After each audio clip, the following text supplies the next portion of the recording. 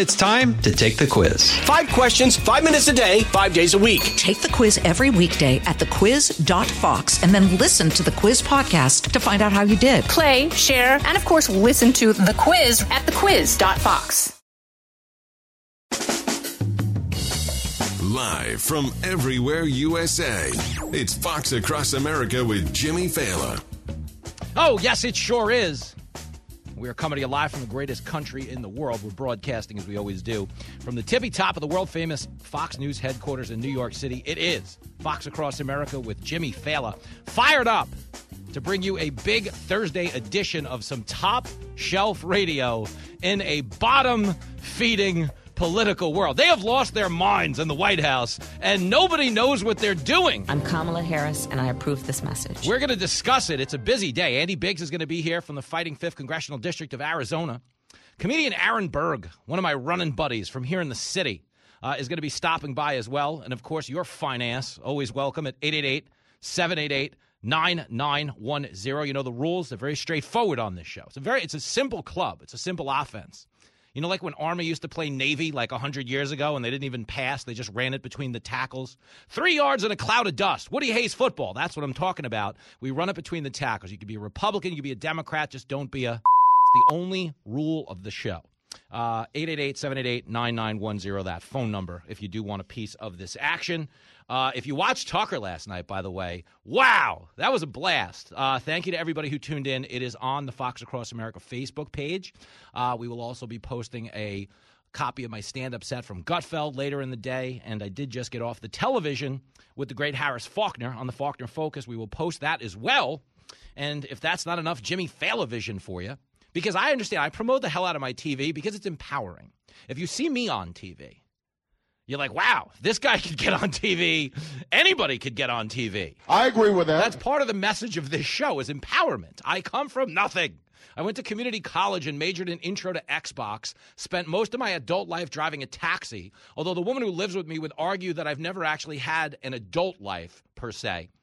Been to a few adult clubs, if we're going to be honest. They got a lot of them all over here in Midtown. Oh, yes. I've read about that in the Bible. But the point is, yes, tomorrow, if you want some more Fallon-vision, if you want some more visual empowerment, I will be back on America's Newsroom for the second time this week, and I will be holding down the center seat on Outnumbered tomorrow with Emily and Kaylee and Harris and the whole Barnyard Jamboree. So give it a go if you have time, because, again, I am there because of you, the shareholder who tunes into the show every day, who has created a demand for my mediocrity. Okay, you're powering this thing. Okay, and thank you. You're the only affordable form of fuel in the country right now. It's not gasoline, like I was saying on Tucker last night. The only upside to the Biden presidency is that arson is down like 83% because nobody can afford to burn down your house at $5.15 a gallon. Biden sucks. I mean, really, if someone comes to your house and burns it down because they're mad at you, you kind of earned it. Like, I'm not going to lie. If they're burning down the house at $5.75 for the 93 I paid this morning in my Bronco, I'm telling you, you played a hand in this. That's true. That is true. Okay, but right now we're discussing the burning down of our country and, of course, the rising prices of gas. And I just want you to understand the reason I focus on this so much for two reasons. I selfishly focus on it because I am so intrinsically linked to the effect this has on people. I drove a cab for 10 years in my life, and the cost of fuel was absolutely the driving force in how much you took home at the end of the day. You didn't make a lot of money. Do you understand? At these prices, I never drove when prices were this high. I've seen $4 gas before. Under Obama. You know, it was technically in the transition from McCain to Obama that gas was, a little bit over $4 a gallon. I don't see you doing any better in the booty department. But the point is, that was crippling. That was crippling to me and Jenny and a very young Lincoln Fallon. I cannot imagine as a cab driver pulling up to the pump in this day and age and seeing something like $5.35 a gallon.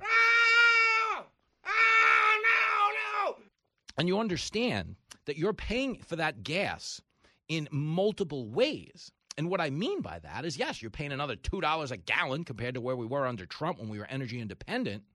But you're also paying that cost when you go to the store. Bingo. Those rising fuel costs are driving the cost of goods.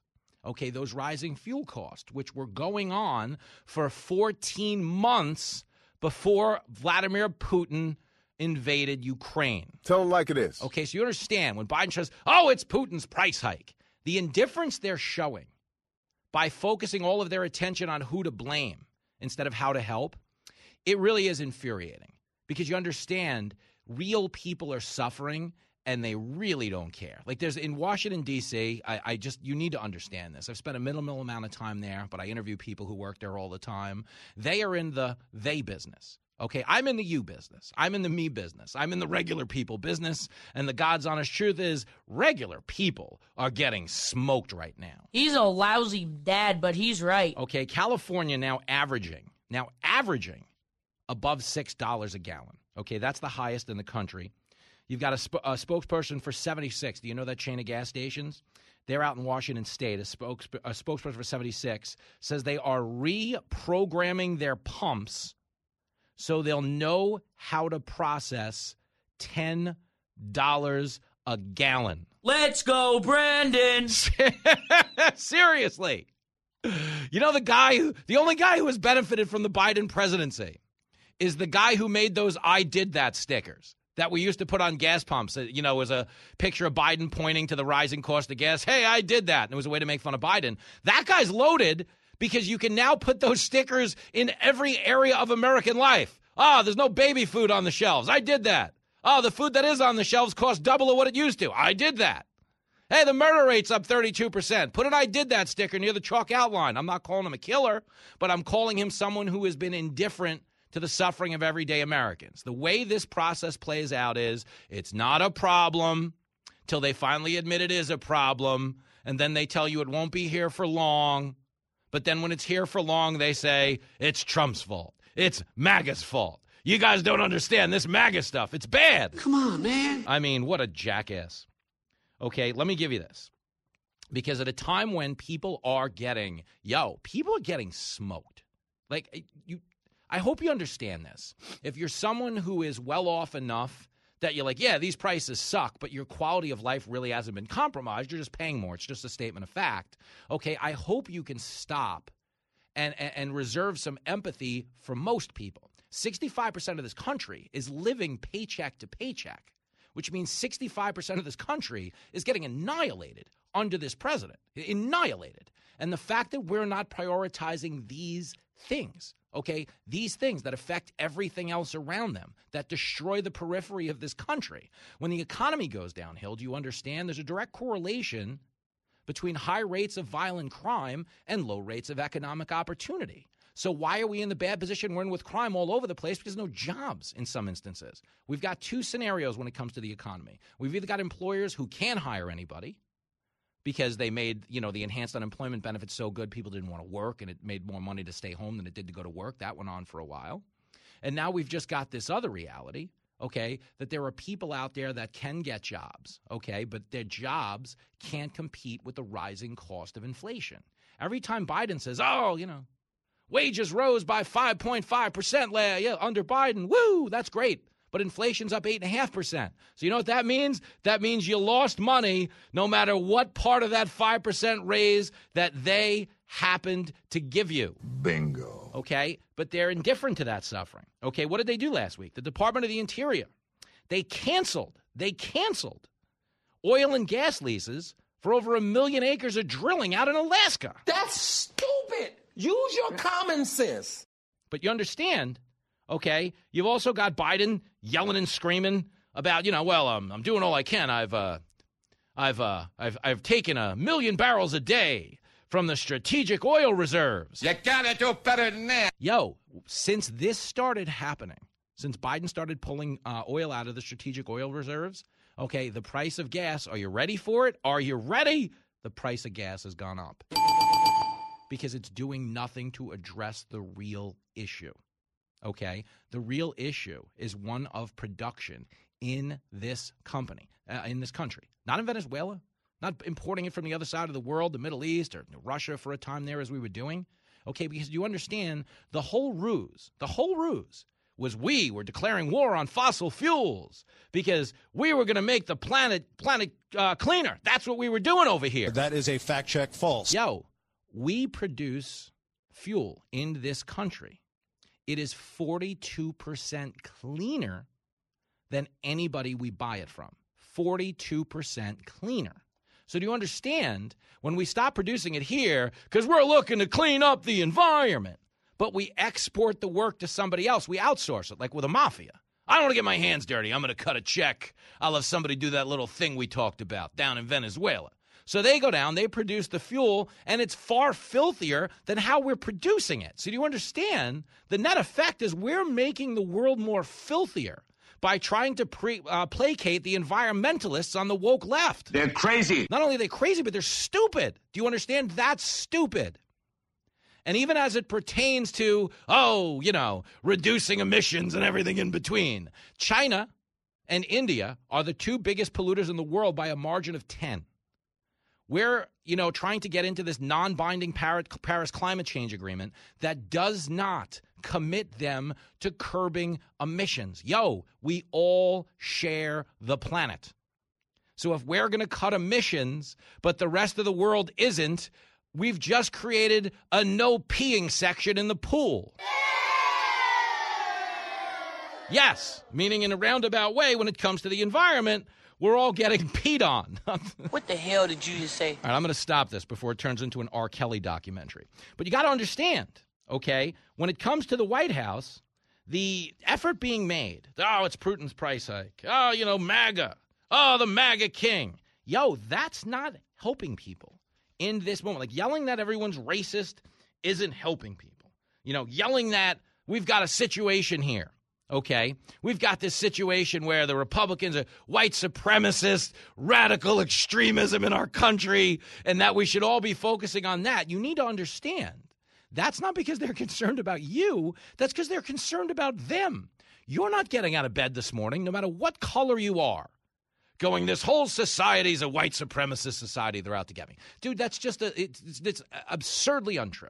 There's nowhere in America where you can be openly racist and hold on to your job. We're not a white supremacist society. You can't go to a job interview literally anywhere. Okay, if you want to deliver pizza, you can't show up and be like, I don't like these people. You're not getting the job. Okay, Domino's doesn't want you to go viral online in the wrong way. Now they get in trouble. And I'm just randomly saying Domino's, so don't hold that against them. Because Domino's, pound for pound in the Fela House, they are part of the greatest ritual of the summer every year in the Fela House. Lincoln Fela likes to, on random summer nights, on like a Friday night when I get home late from Fox, he likes to dress up in bizarre outfits and order pizza just so when the guy comes to the door, he's in like a wolf mask and I'm in like a cowboy hat with no shirt on and my gut hanging out. And it's really funny. And Jenny goes in the backyard and cries because she's so embarrassed, but it's really funny in our house. So Domino's, if you're out there, we love you. We love every pizza delivery guy, even the ones in the dirty movies that Mikey watches in the booth while I'm doing the show.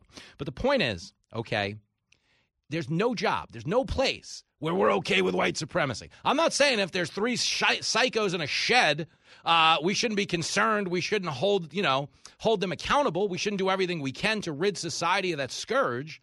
But I'm telling you, the things they want to talk about are a distraction from the things they're doing wrong. That's the issue we have in this moment, okay, is you've got a president who is looking at the midterms. He's looking at the poll numbers. He's looking at things like, well, are they going to want to campaign with me in Ohio? Guys like Tim Ryan want me on the campaign trail? The answer would be no. Of course not, because the guy is an embarrassment. I said this to Harris Faulkner, okay? Johnny Depp and Amber Heard are better at being a couple than Joe Biden is of being a president, okay? He's the worst president we've ever seen, okay? And he's not getting better anytime soon, because he doesn't need to be. In his worldview, they're so tone deaf, okay, with the plight of the American people, okay, that they don't actually think they're doing a bad job. They're like, the poll numbers. It's the Republicans. The Republicans don't like me. They say things, so the poll numbers low. Poll numbers come and go. These polls have only gone one way. They have only gone one way since August of last year, and that is straight down to the bottom. On the plus side for Biden, one thing has gone up, and that's the price of gas, which, again, is a subtraction for the rest of us.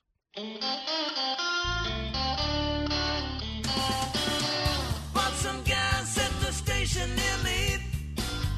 20 gallons at $4.50.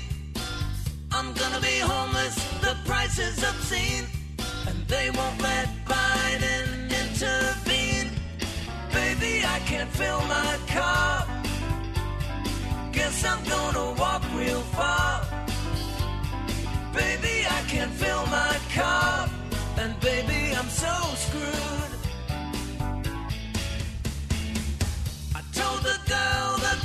prices ain't good. And she said, baby, my neighborhood, they sell a gallon at $4.89. So I will hitchhike again this time. Baby, I can't fill my car. Guess I'm gonna walk real far. Baby, I can't fill my car. And baby, I'm so screwed. Not cheap, cheap, cheap, no. You're hanging out with Jimmy Fallon on Fox Across America. From the Fox News Podcasts Network. I'm Janice Dean, Fox News senior meteorologist. Be sure to subscribe to the Janice Dean podcast at foxnewspodcast.com or wherever you listen to your podcasts. And don't forget to spread the sunshine.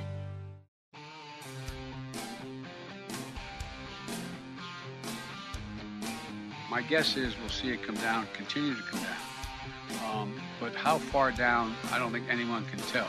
And there's going to be a slight delay because if you go out there and you're a gas station and you purchase X amount of gas at a certain price, you're not going to lower the price of the pump until you're able to get back what you invested. And that, I'm talking matter of, I think, days and weeks. But it's hard to tell. And the other thing is, but it will come down. And it could come down fairly significantly. It could come down the better part of, anything from 10 cents to 35 cents a gallon. Since that speech was given to the American people on March the 31st, prices across the board on average about 12 cents higher. And understand, in cutting into the strategic oil reserves, they're not there when gas gets expensive and poll numbers get impacted. They're there in case something debilitating happens to our production capabilities in an act of war, through an act of Mother Nature. An act of birthing person nature. I don't get myself fired here. But here is Corinne Jean-Pierre, who's awful at her job, talking to Peter Doocy about gas prices and has nothing for anybody in the form of a good answer. It's clip 4. Americans are now spending $5,000 a year on gasoline. That's almost double what they did a year ago. Where are people supposed to go to get all that extra cash?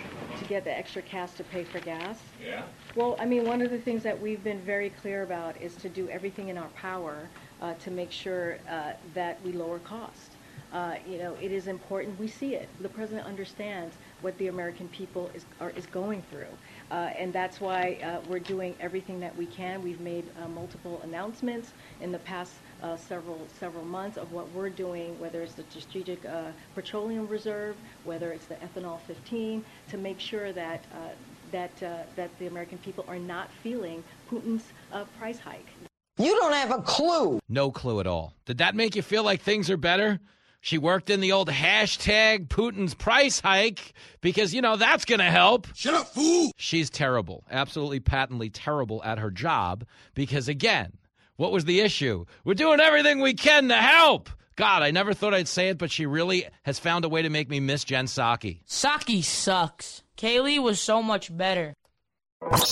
Out of the gates and ready to go. Hey, it's Hutton and Withrow. Hot Mike is here on the Outkick Network. We've got your afternoon covered with the latest sports discussion, and it's available wherever you find your audio. Daily analysis and news. He is hot. I am Mike. Actually, my name is Chad.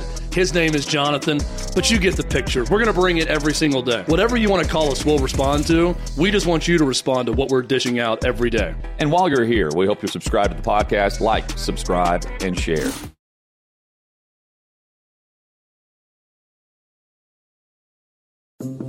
It's the children's classic that's making movies great again. Donald Trump stars in The MAGA King.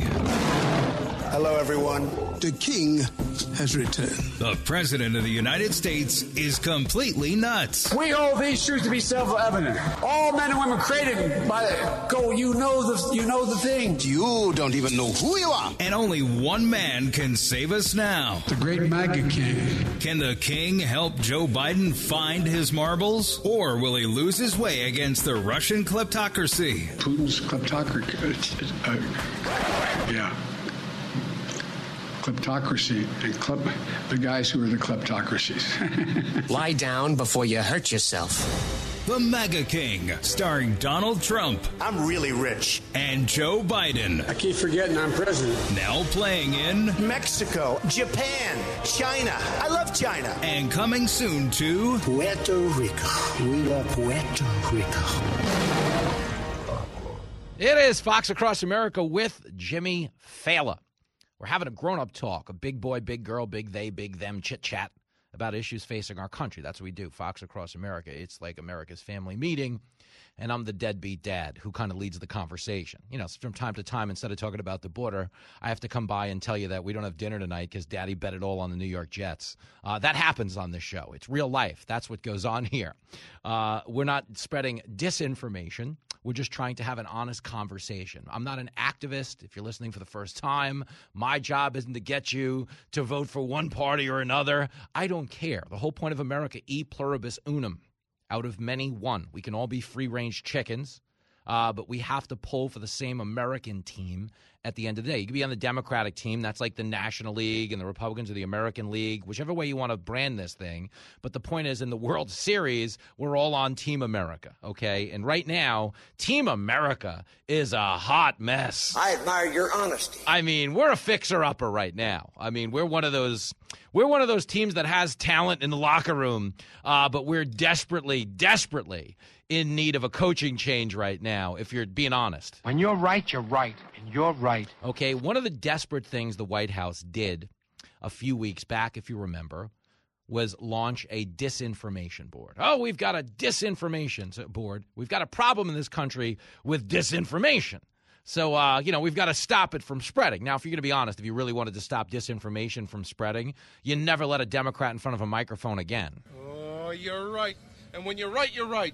And you're always right. Because the woman who headed up the disinformation board, Nina Jankowicz, remember that singing maniac who sang the Mary Poppins song? Did you see that one? When she was out there singing supercalifragilisticexpialidocious to the disinformation rhyme that she wrote. Why do you do things like that? You're like a crazy person. Tell her, Kevin Meaney, because she did. She looked like a crazy person. The only thing worse than a sociopath is a sociopath with an interest in musical theater.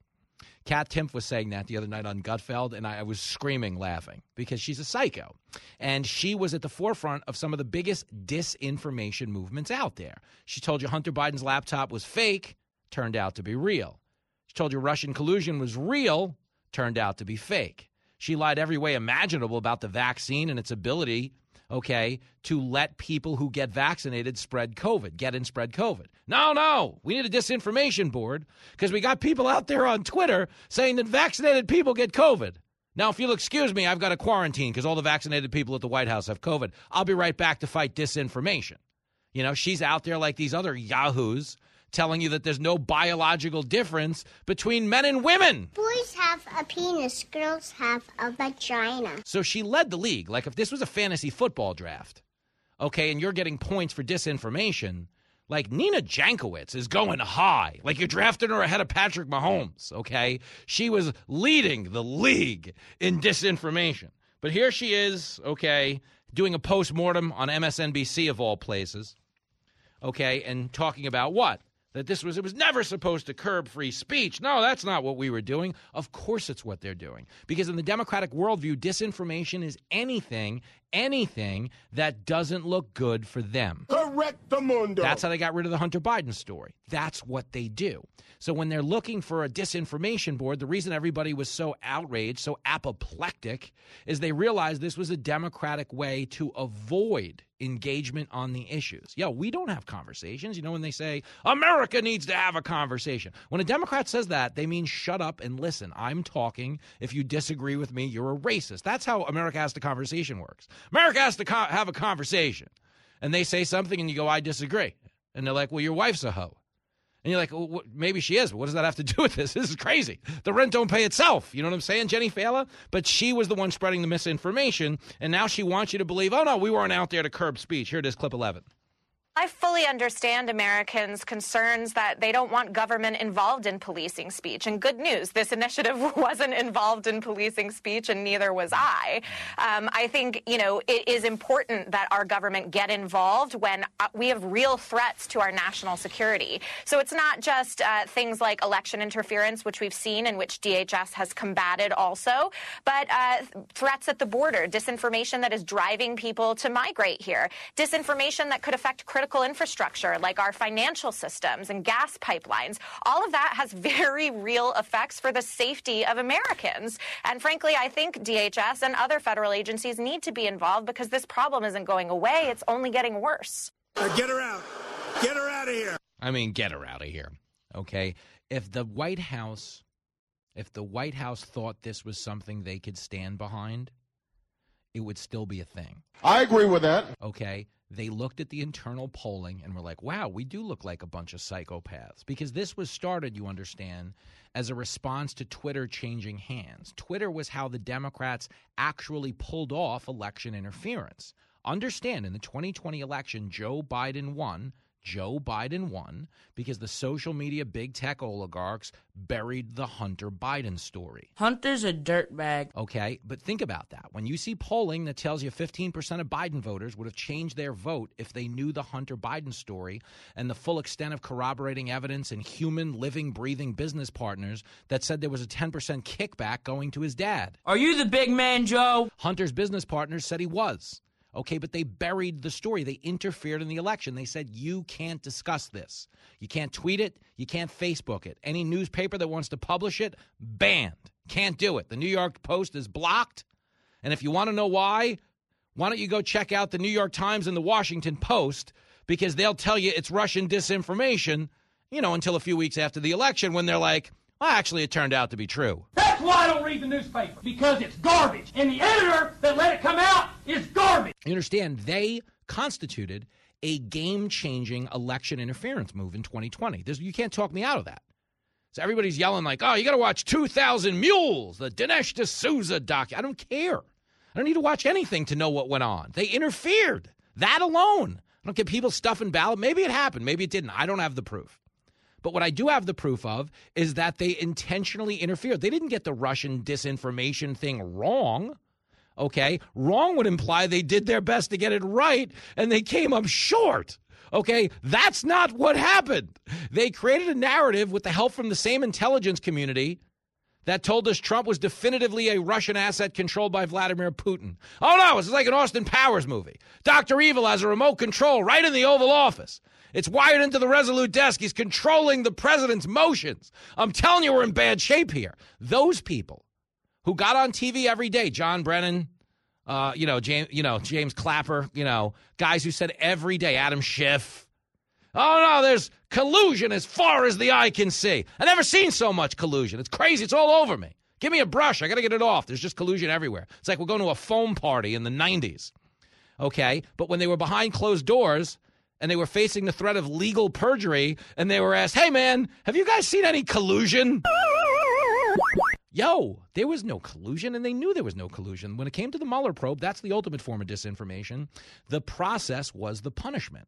Okay, they knew if you're following the Durham probe and the revelations against this dirtbag lawyer that worked for the Clintons, they knew from word one that there was no interaction between Trump and Mueller. But they greenlit this thing, hoping that they could get him in a death by 1,000 cuts scenario to commit an unforced error, fire Robert Mueller, and create the perception that there was a there. What can I tell you, kid? You're right. When you're right, you're right. You're right. Okay, because if they fires Mueller, they go, see, the walls were closing in. All these anonymously sourced bombshells. Okay, they're all true. Every one of them was wrong. Every one of them. And they knew they were wrong in real time. The goal of the Mueller probe was not to find collusion. The goal of the Mueller probe, if we're being very honest, is to find a new president. They were trying to muscle him out. That was a soft coup. And it was done with what? Disinformation. The very thing the Democrats who spread that disinformation want you to believe they're on the side of fighting. Come on, don't bullshit me. All right, here is more Nina Jankowicz because she talks about, I got death threats. Listen, I don't want anyone getting death threats. Anyone.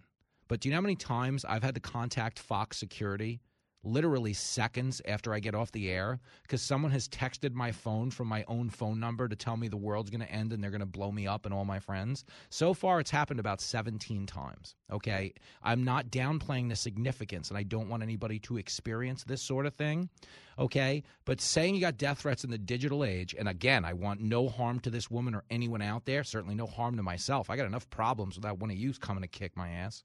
But the truth is, okay, I always laugh at death threats. It's like I don't mean to trivialize it, okay, but I will for a second because this is how a lot of us cope with heavy news. Time was when someone wanted to, make you a death threat. They had to, go through the trouble of calling you from a payphone or piecing together a bunch of letters from different magazines and then mailing them to you in a note. Now you can, threaten me on a toilet.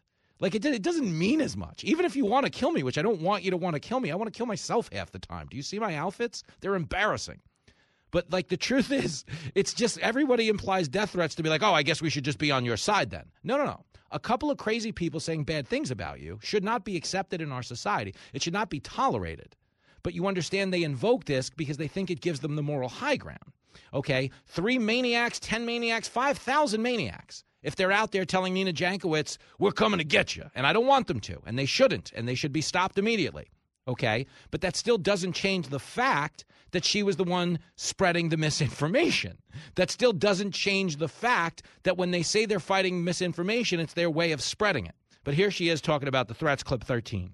It was really overwhelming, Chris. I mean, frankly, I have prided myself over my career of being a really nuanced, reasonable person. Again, as I said, I've briefed and advised both Republicans and Democrats. I admire some of the steps that the Trump administration even took to combat disinformation, including Senator Rob Portman and his bills against deepfakes and, funding the Global Engagement Center at the State Department. So to say that I'm just a partisan actor was wildly out of context. And then beyond that, it wasn't just, these mischaracterizations of my work, but it was death threats against my family. Over the last 3 weeks, I have maybe had 1 or 2 days I didn't report a violent threat, something like, we're coming for you and your family. Now, listen, that's not acceptable, okay? It's not acceptable when you do it to me. It's not acceptable when you do it to her. It's not acceptable when you do it to anybody, okay? But that doesn't give her the moral high ground. That doesn't make the lies that she spread now true. That doesn't make the intent of the disinformation board differently. And if you really want to have an honest talk about why she's also praising Republicans in that moment, it's because she needs a job. Oh, wow! She's trying to sound as broadly acceptable as possible. Okay, but when you lip sync Mary Poppins songs about disinformation as a person who's spreading disinformation, okay? Listen, I like a circus as much as the next guy, but there's no way you're hiring this woman on your show, on your business, on your campaign, unless you're facing a serious shortage of clowns. Taking the edge off, one story at a time. America needs to learn how to lighten up. You're hanging out with Jimmy Fallon on Fox Across America.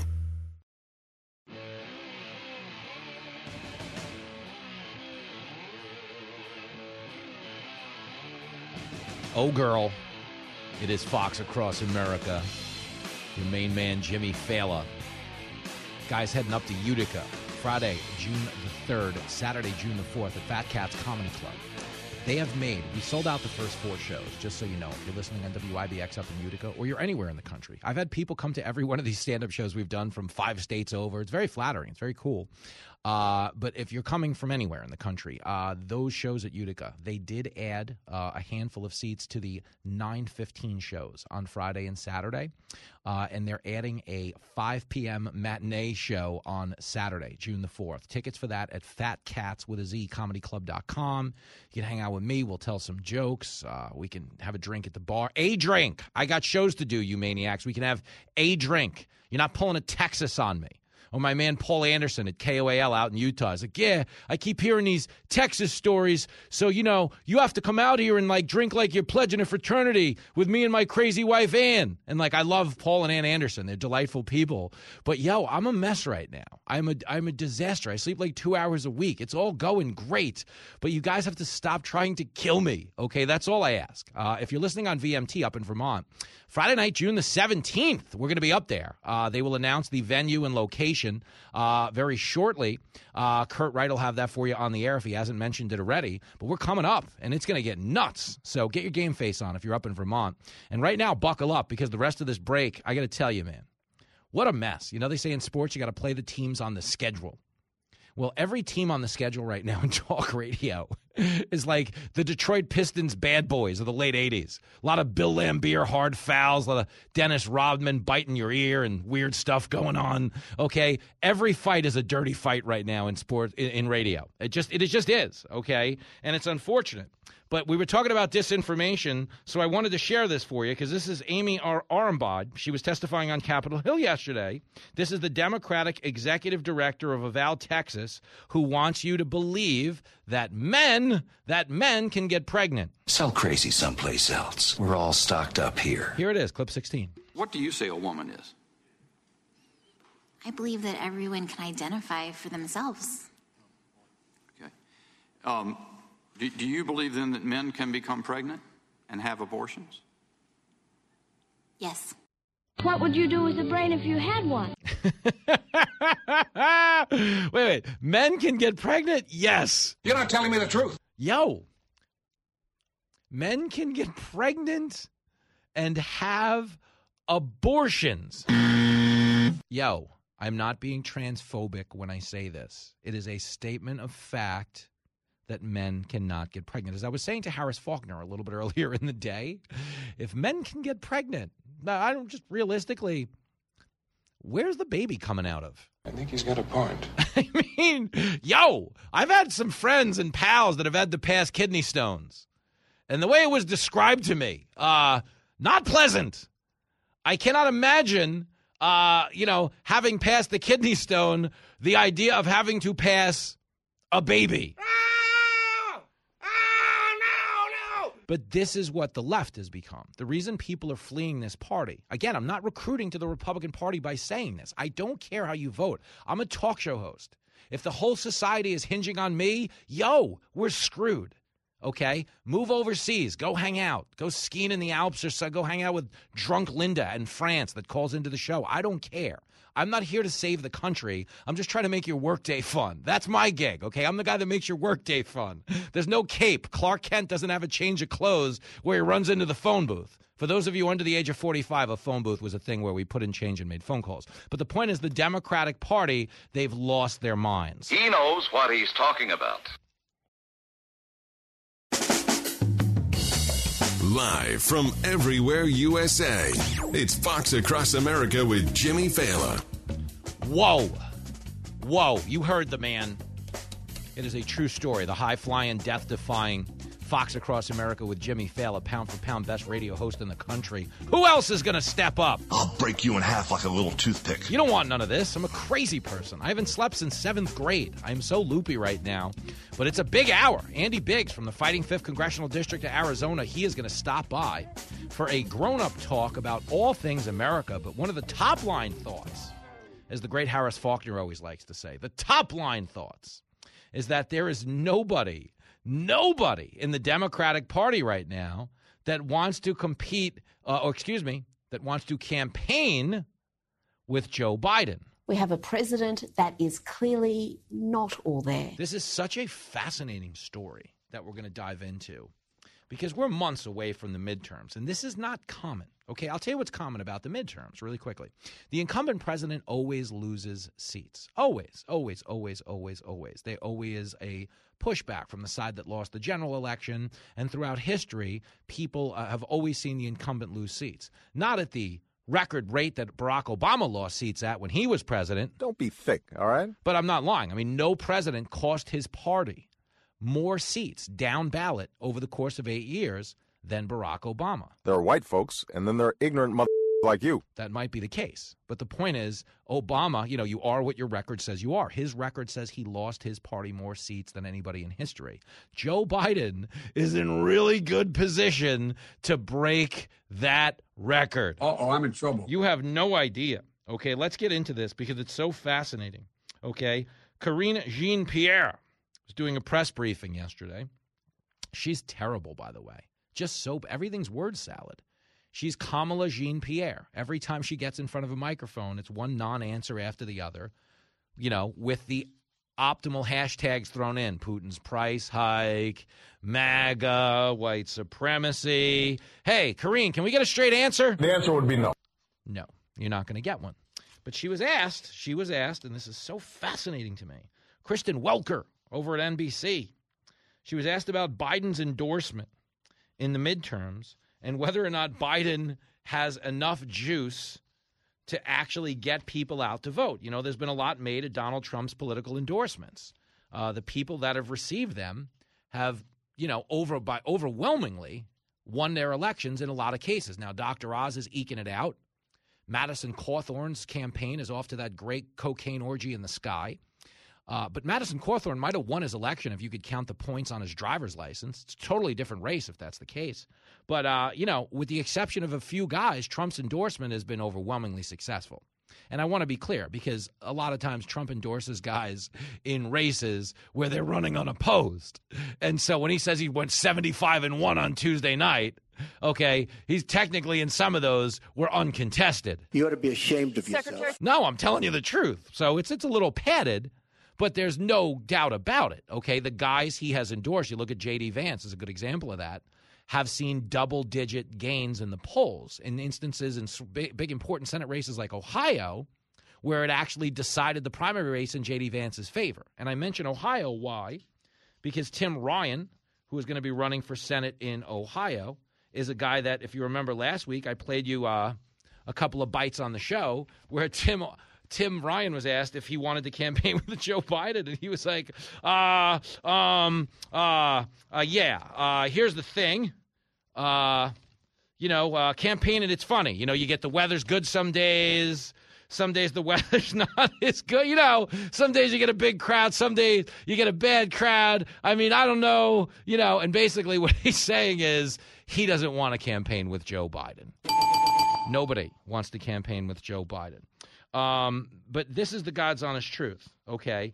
It's not common. When I say, it's common for a president to lose seats for his party, it's not common this early in a presidency for everybody to run for their lives when it comes to being associated with a president. This is unprecedented. No matter what they tell you out of this White House, no one has damaged a country quicker than Joe Biden has. Here's Karine Jean-Pierre talking about it. It's clip 10. Just to follow up, though, I mean, the question is both of them had similar platforms, to your point. Yep. And yet President Biden endorsed one of them, and that candidate is on track to lose.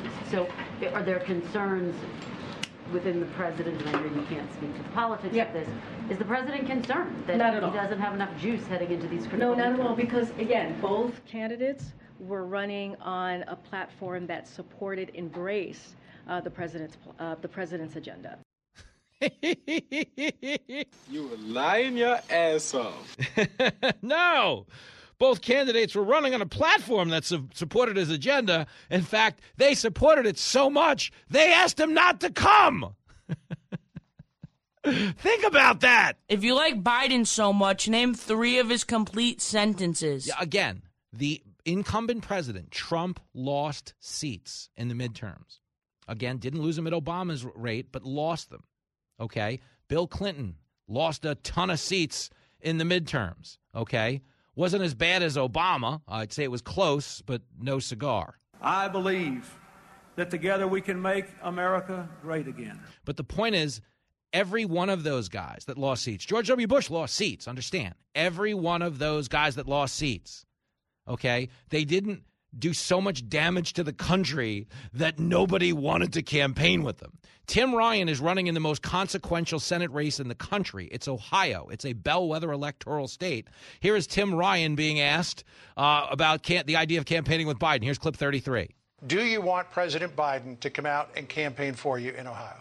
Hey, we'll see. We'll see. But the reality of it is I'm the face of this campaign. And there's so much political noise out there. I'm a unique candidate. I'm a unique kind of Democrat. I've taken on the Democratic Party. I've run against Nancy Pelosi. I've gotten fights with Bernie Sanders. And I've agreed with Trump on, renegotiating NAFTA and being tough on China and General Mattis and Space Force. So I'm a pretty unique candidate, and I really want to be the face of this campaign. I don't want it obscured by the normal, Washington, D.C. food fight, left-right kind of red-blue stuff. Which was a really fancy way of saying Biden sucks.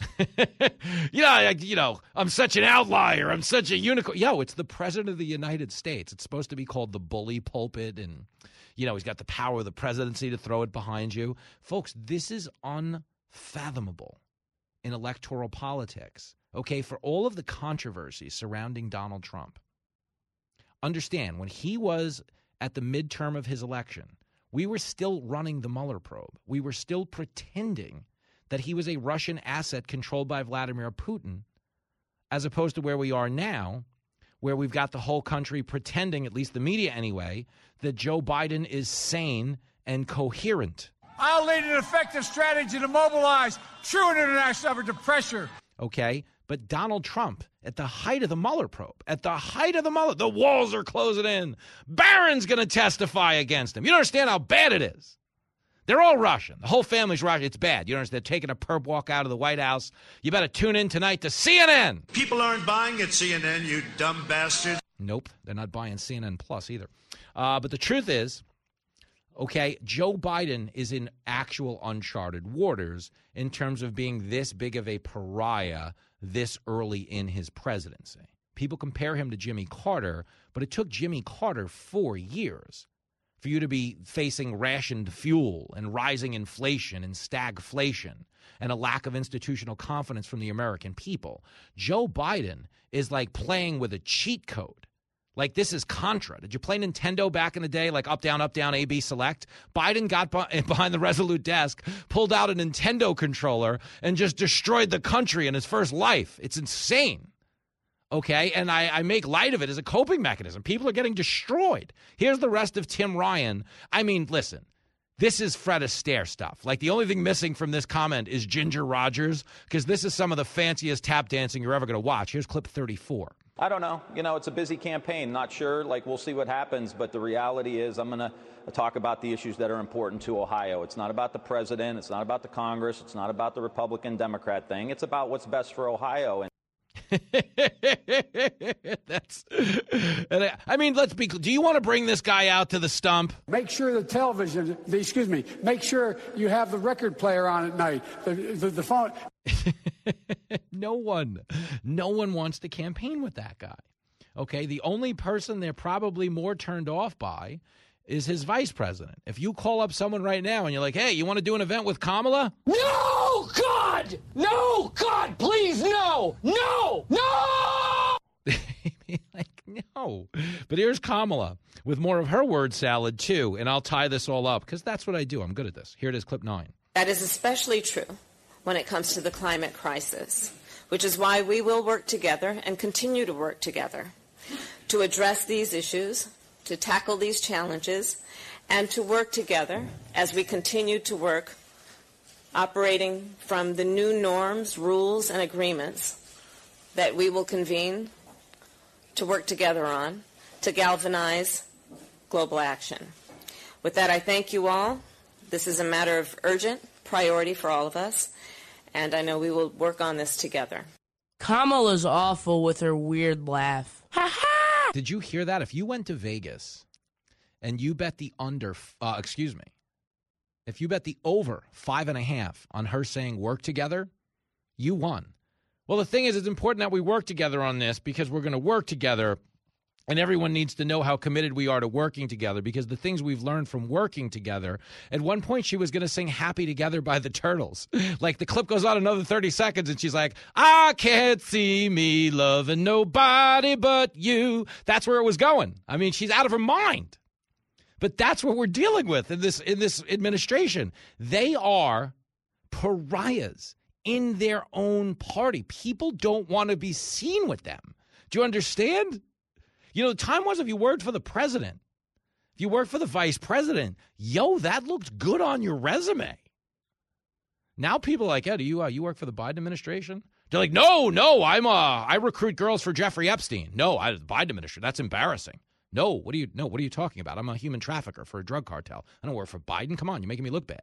Okay, they're an embarrassment to the country. Okay, they are. And I'm not saying that, again, I am not saying that as a Republican commentator. I'm saying that as a guy who cares about the quality of life in this country. It is so going downhill. The only thing left for this administration to do, if they want to give back to the community, is start finding creative ways to market the stupidity that's running this country.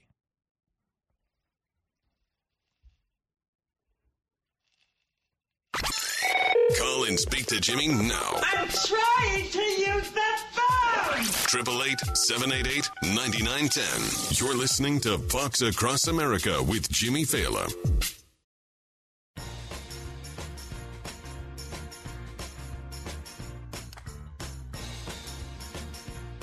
Oh, girl. It is Fox Across America with Jimmy Fallon. Democrats right now, in this hour, their allies in the media, discussing the plan for the midterm. Nobody wants to campaign with Biden, so they're going to go back to Old Faithful. What is Old Faithful? Democrats just call everyone racist so they go along with their stupid ideas. And if you don't believe me, listen to Donnie Deutsch on Morning Joe. It's clip 25. You take this heinous platform and you make the Republicans own it. I want to say it again. Make the Republicans own it. Every Republican politician, every Republican candidate, ask them about it. Make them, because they can't run from it because it's part of who they are at this point, as disgusting as that is. But make it the Republican replacement theory. Mainstream it, because this is the way. You have to scare. We don't have the economy on our side as Democrats, so you have to scare the bejesus out of people. The way to scare that is say, this replacement theory, this is not just coming from some dark corner of the web. This is the Republican platform. Make them own it. Garbage like you just makes me sick. That sounds like a recorded phone call. Who in their right mind admits to that? Hey, we've failed people on the economy, so let's scare the hell out of them with this Republican replacement theory. Like flat out admitting that they're just going to try to gaslight the country over race. Do you know how destructive that is? Do you know how damaging that is? And do you know who gets harmed the most when we do that? The black community. This is disgusting. Never mind that if we're going to talk about the Republican replacement theory, okay, the montages I played you yesterday that I'll play you again today don't have a single Republican on them. Here it is, clip 30. It seems harder and harder to ignore that the echoes of replacement theory and other racially motivated views are increasingly coming out into the open. In a few years, we're going to be a majority brown country. White people will not be the majority in the country anymore. This will be the first generation ever in American history in which whites will be a minority of the generation at some point. As of 2007, every year, babies being born in this country, whites now are the minority. In 2044, everyone is going to be a minority. As the demographics change, as white people become the minority in the country, which is coming. Demographics is destiny. Demographics is destiny. Demographics is destiny, right? The country is changing. I've been saying it here. Other people have been saying it here for years now, even before Donald Trump. The demographics is destiny. You ought to be ashamed of yourself. You know who that last guy was? That was Morning Joe, the host of the very show where you just heard Donnie Deutsch say, I'd make Republicans own this replacement theory. The one you were talking about, host of the show, that demographics are destiny, and if we keep changing the electorate and the complexion of the electorate, it'll give us a better chance of winning elections. They were the ones saying it. Democrats are so full of crap. But when you call them on that, they're like, whoa, hey, this is white supremacy. This is gaslighting. But I'm telling you because I care. I'm not in charge of how you vote. When I get off the air today, I don't go, God, I hope these people vote Republican. You know what I say? I go, God, I hope I can finally beat Lincoln in Madden because I'm so much better than him. Shut your mouth. Okay, but that's what I care. I'm a dad. I go home and play with my kid. I make some poor makeup girl work her ass off to make me look presentable on TV. In standard definition, I'm fine. But in high definition, I am no show pony. I'm not going to lie. But my needs, my wants, the things I want to do are very basic. I go home every day. I come to the door. I got a beagle named Bixby. He's a big beagle. You got to fight him to get into the house. That's how he says hello to me. So I got to fight him. He runs up the stairs, runs down the stairs. We have like a little play fight, and I pet his belly, and he licks all the makeup off my fat face. And then I see Jenny, and then Lincoln calls me a slob, and he's going to beat me in madness, all kinds of. That's what I'm into. That's what my day's about. It's what my life's about. It's not about convincing you who to vote for. So speaking to you as someone who just, you're going to go your way, my way. I'm going to go my way. The mass is going to end. We're going to go in peace and love and serve the Lord. Whatever you do, okay? Understand these people are wantonly inflaming racial tensions, and we are all, okay, we are all less safe as a result. Okay, they're out there flat out. We're going to make them own this replacement theory. Let's scare people. Let's tell them Republicans are racist. Yo, that's them. That's not my words. That's not a recorded phone call. That's them talking. Well, we don't have the economy on our side. So we got to get out there. And we've got to the direct quote, we've got to scare the bejesus out of people. That's what they said. Okay, they're willing to scare the bejesus out of people. They're willing to lie. They're willing to try to pin, let's not make it replacement theory. Let's make it this Republican replacement theory. Okay, Republican, even though you just heard every one of them say demographics is destiny. If we change the demographics, we change our destiny at the polls. We're on the verge of having a white minority country, and it's a beautiful thing for us. They're flat out saying it. And then you're like, hey, you know that thing you said? And they're like, what kind of monster? Think of that's what we're dealing with, okay, is it's racist to espouse Democratic replacement theory or replacement theory as a whole, okay, but the Democrats only get upset when you're the one talking about it. That's just how white folks will do you.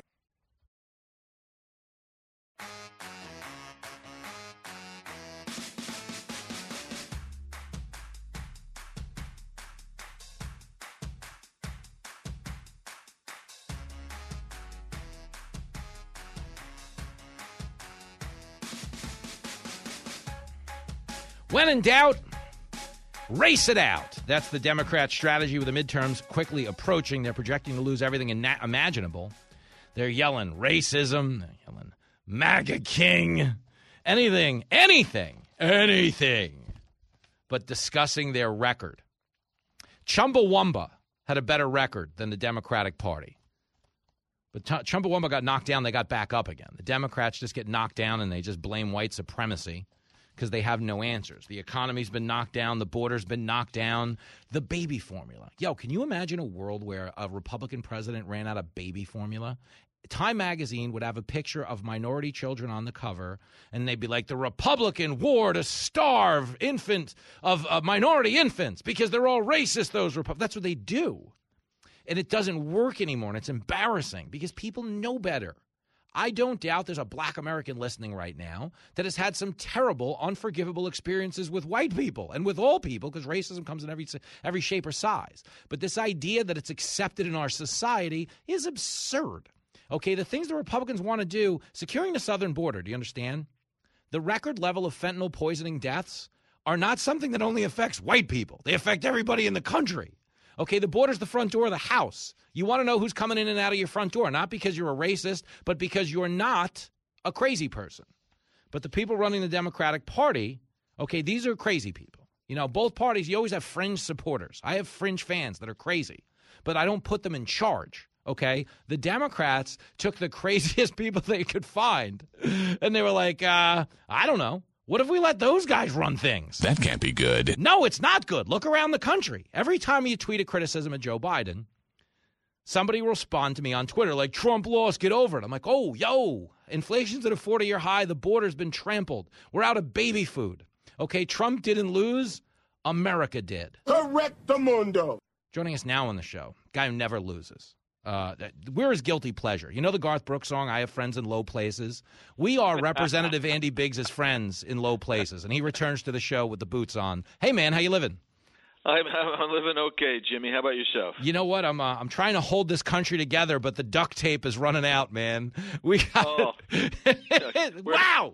We've reached that little cardboard spool in the middle, and there's just a little, and that's starting to come apart. It feels like, you know, when you're a little kid and you'd see how far you could stretch your gum. We're at that point. We're at that point where you can't see the middle of the gum, but it's still barely intact, and it's not pretty. And it doesn't help that you and your Republican buddies are all a bunch of white supremacists, Biggs. I mean, come on, man. This is crazy. This is what we're down to. They're just going to call you white supremacists from here on in and just hope it works. Is that what we've been reduced to? Yes. So if you agree with the Democrats' position on an issue, you're a white supremacist if you're a Republican. If you disagree, you are a domestic terrorist white supremacist, and so they add that on there. But, how do you agree with these people? We had the lady yesterday in Judiciary. This is fantastic. I thought I did good questioning. I think so. Dan Bishop from North Carolina says, can you define a woman? And she says, a woman's whatever. You are whatever you say you are. And he says, well, can a man then have a baby and have an abortion? She says, yes, of course, yes. I mean, there's no doubt about it. I mean, because we all know how many Saturdays you've killed, to take your brother to get an abortion. You got to drive. You want to be there for him in his hour of need. I mean, come on. It's so crazy. I just said to Harris Faulkner, and she flat out fell off her chair, and I felt bad doing it to her. I said, but everybody has this conversation on the left that men can get pregnant. Okay. A week ago, abortion was a woman's rights to choose. Now we're back to men can get pregnant again. Fine. But my question is, if men are getting pregnant, where is the baby coming out, Biggs? And I know that's a painful thing to think about, but if we had this question, Jimmy, I was talking to a female member of the Republican conference today, and we were talking about this because she had just been dealing with it in some education committee, and she was telling, I was talking about the uterus, and I said, look, where is the baby? How does the baby fit in there, and how does the baby get out of a guy? How does that work? I mean, dude, I have heard some horrible stories about passing kidney stones. I can't imagine passing a baby stone. You know what I'm saying? I know. Man, I don't know. We've really walked off the curb into the gutter here now. But I mean, the point is, but it's true. It's ludicrous. Yes. It's ludicrous. We've reached the point of ludicrosity. Is that a word? It's just so bad. It's nuts. Andy Biggs is on the phone. Don't ever play him in Scrabble. Yeah, that word is worth 60 points. I'm telling you. He completed a hell of a roll there. It is. They've gotten to this point, and it's fascinating to me because I genuinely believe that some of them believe what they're saying. Like most self-respecting people know a man can't get pregnant, and we know that, okay? But there are people out there with a straight face that have been shamed and guilted into thinking that, we were placating the patriarchy for too long or something and denying the pretend crowd their day in the sun. But as a guy, I grew up in 5th grade. I told people I was the center fielder for the New York Yankees. I was a Yankee fan, and I had a girl named Marie Galena who was my agent. And we walked around Abbey Lane Elementary School saying, this is Jimmy Fallon, center fielder for the Yankees. But here's the thing. I never got to play center field for the Yankees because back then we didn't have to placate pretend. So did they just lose their minds? What happened, Biggs? You know these people. Well, yeah, it's hard to explain, but I heard somebody say the other day, this is what happens when a generation grows up where everybody gets a trophy, no matter how good or poorly they play, act, do, perform. It doesn't matter. Everybody's the same, and thus, if everybody's the same, well, you know what? If I say I'm going to have a baby. By the way, that's an old Paul Anka song, right? Having my baby, what a beautiful way to say how much you love me. It's Name That Tune with Andy Biggs. Yeah, I mean, when you think about that, how nutty that is, it's almost impossible to explain. Now, I would say this, as a God-fearing guy myself, I think when you start take God out of the equation and you start saying, well, there's no afterlife, I will never be held accountable by anybody, and if we can just get that in our society, nobody's ever held accountable. No, nobody wants to be held accountable. No, it's terrifying. And to build on what you invoked earlier, the idea of my issue with everybody gets a trophy as a dad is not every kid learns to catch a ground ball, and I have lost a lot of money betting Little League. It's You think it's cute that they all get an Instagram photo, but try paying my bookie on a Thursday morning because Lincoln Fela can't bend down to catch a ground ball because they've been giving him trophies since he was 4. You know what I'm saying, Biggs? We need a meritocracy. I'll give you God, and I'll raise you a meritocracy. Absolutely with you on God, but meritocracy. Because the thing is with the Biden administration, they're checking a lot of boxes right now, and they're checking them in kind of reckless ways. Like Karine Jean-Pierre is a White House press secretary. She doesn't know what she's doing. She doesn't know what she's doing. Oh, my gosh. Yeah. And, I mean, it's terrible. It's terrible to watch. It hurts. It hurts to watch. It's painful. But the goal here is, again, if the goal is we need to have a black lesbian White House press secretary, if that's the implicit goal, okay, there are probably 10,000, maybe 10 million black lesbian women who could do this job better than her. But they're just getting a person instead of a talent. Like Kamala Harris as vice president is no different. We wanted to have a black woman on the ticket. Great. Go get a good one. You don't have to just get one. You know what I mean? We're treating them not even people when you talk about them that way, and you eliminate the meritocracy. It's more important to check the box than it is to do the gig. So do you think maybe the fringe benefit, this is a serious question, is the fringe benefit maybe that the Biden presidency, as much as it is harming the country, will it kill identity politics from a standpoint of it won't be enough to put people in charge anymore just because?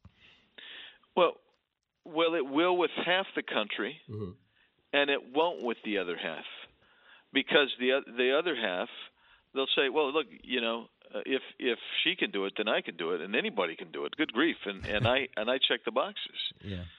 And so, I mean, I just think that the chasm is so deep and broad. It's hard to think how you overcome it. Yeah.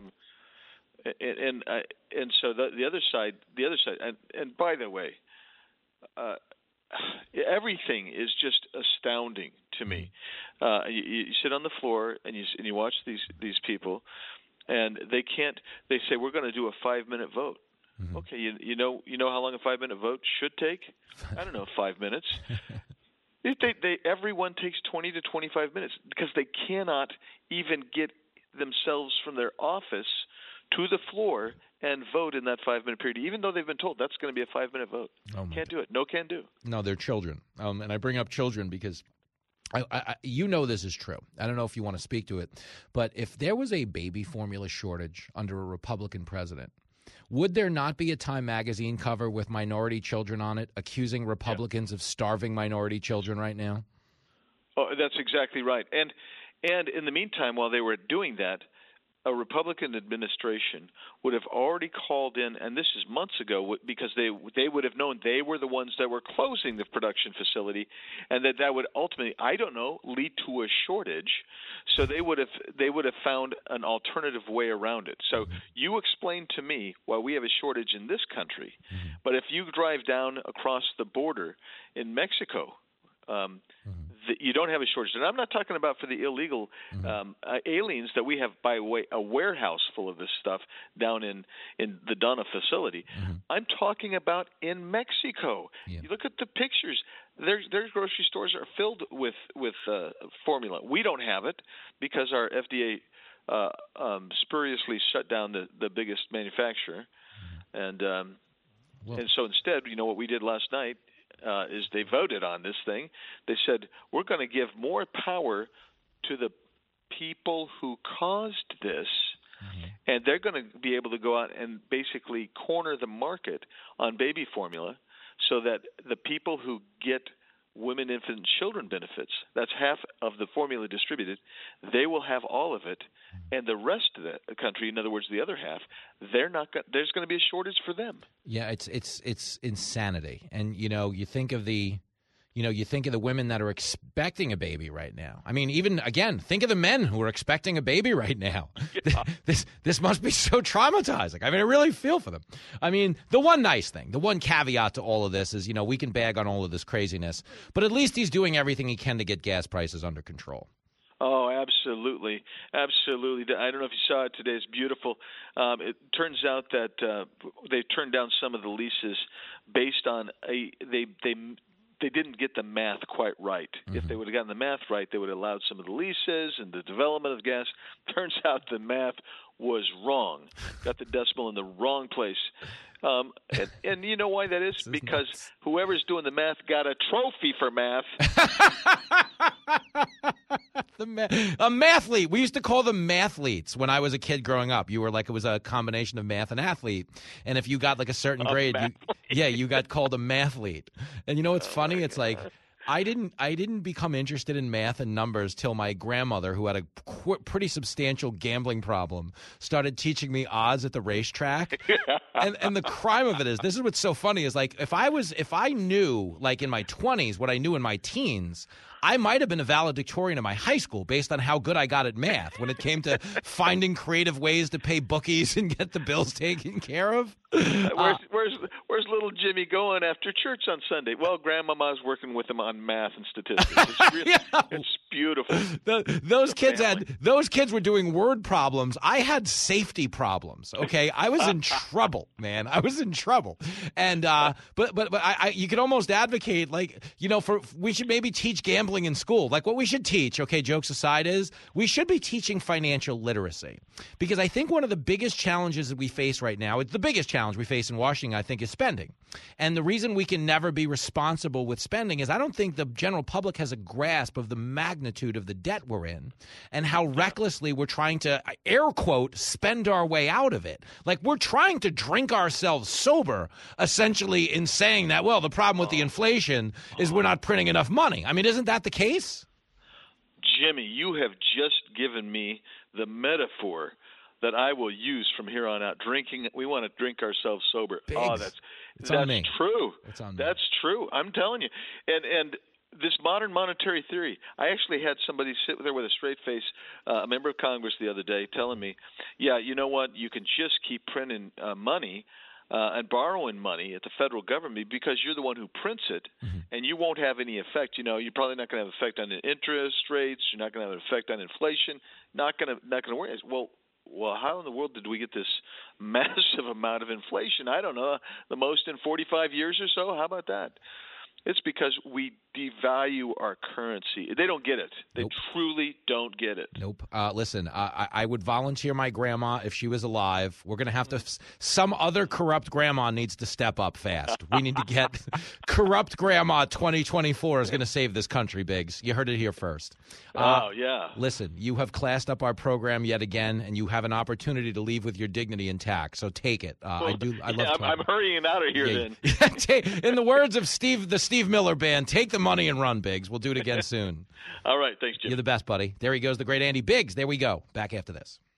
It's America's #1 radio lunch date. Get your hands out of my fries. Fox Across America with Jimmy Fallon. Buy your own damn fries.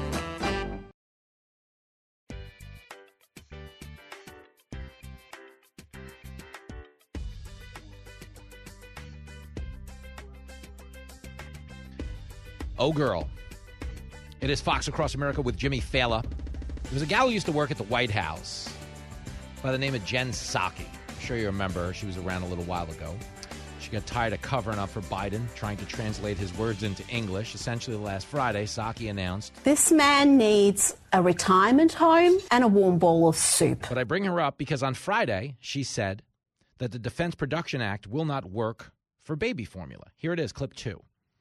So the reason why it would have a longer-term impact is because the production of baby formula is so specialized and so specific that you can't just use the Defense Production Act to say to a company that produces something else, produce baby formula. It just doesn't work that way exactly. That is something that could be a consideration over the longer term. And certainly there are ways that the Defense Production Act has been used in other industries, right, as it relates to a chemical that is needed or a specific tool or part that is needed. So right now, of course, we're keeping that option under consideration. Okay. Why'd she do that, Jim? Allow me to translate. This is just the funniest thing in the world. So that's Psaki at her last day at the White House telling you the Defense Production Act won't work for baby formula. Do you know what the White House did today? It invoked the Defense Production Act for baby formula. Here it is, clip 1. Today, I'm invoking what they call the Defense Production Act. to ensure that manufacturers have the necessary ingredients to make safe, healthy infant formula here at home. I've directed the Department of Defense and the Department of Health and Human Services to send aircraft, planes overseas to pick up infant formula that meets U.S. health and safety standards so we can get it on the store shelves faster. This is ridiculous. So on Friday, the White House, no, we can't invoke the Defense Production Act. That won't work. That won't help. On Monday, hey, we're invoking the Defense Production Act. Yo, they don't know what they're doing. Do you understand the level of contradiction we're discussing here? When you're leading 330 million people, you can't change the play this rapidly and expect to hold the confidence of the huddle. You're not Peyton Manning, where you get up to the line of scrimmage, you see the safety cheating up, so you yell, Omaha, Omaha, Omaha, and you switch the audible. With 330 million people, they don't hear Omaha. And now you've just got a mess. And this is why Biden can't lead a winning drive.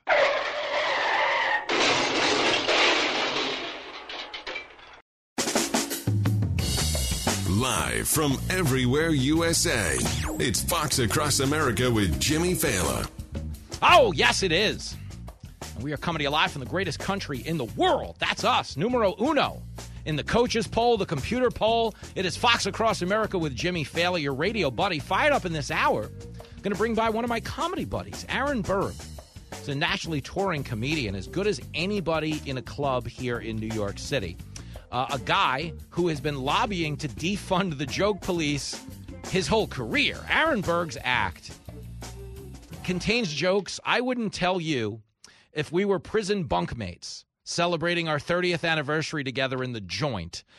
When it comes to speech, there is no one taking the poetic license further than Aaron Berg. Now, we'll clean him up a little bit in this hour because it's terrestrial radio and you got millions of people listening around the world. This is, of course, the most popular children's show on the planet is Fox Across America. But the point is, he has been in on the joke that is censorship for a really long time, as have I, okay? You know, if you go see me live doing stand-up, I'm not out there like worried about who I'm going to offend, because in comedy, okay, the phrase bandied about a lot, oh, you got to read the room. You hear that said a lot. It doesn't actually apply to comedy. You don't read the room. You lead the room. You lead the room. You're the only one with a microphone. These people paid to see you. You set the terms of engagement. Your job is not to get out there and see if it's okay with them. Your job is to get out there and do the damn thing. Can you dig it? Can you dig it? Can you dig it? Think of it like an airline pilot. He doesn't come on the PA and read the room. He doesn't go, hey, if it's okay with you guys, we're fifth in line. We're going to take off, go up to 37,000 feet. Hook. No. He says, hey, we've got to get these jackasses out of the way so we can take off. And then I can read you the script that welcomes all 39 boarding classes onto the plane and thanks them for the business. And then we'll send the flight attendants by to sell you some overpriced drinks and yell at you for not wearing a mask. Okay, in this day and age, they don't have to yell at you. You don't actually have the mask thing for a few minutes, but they'll try to bring it back soon because their poll numbers are plummeting. And I feel it. You know the old Dean Martin song, I Feel a Song Coming On? I feel a song coming on. That whole thing. I feel a variant coming on. We're getting hit. We're like 3 weeks away. The economy's in the toilet. The disinformation board just got disbanded. We're out of baby formula. The border's being overrun. Nobody can afford a gallon of gas.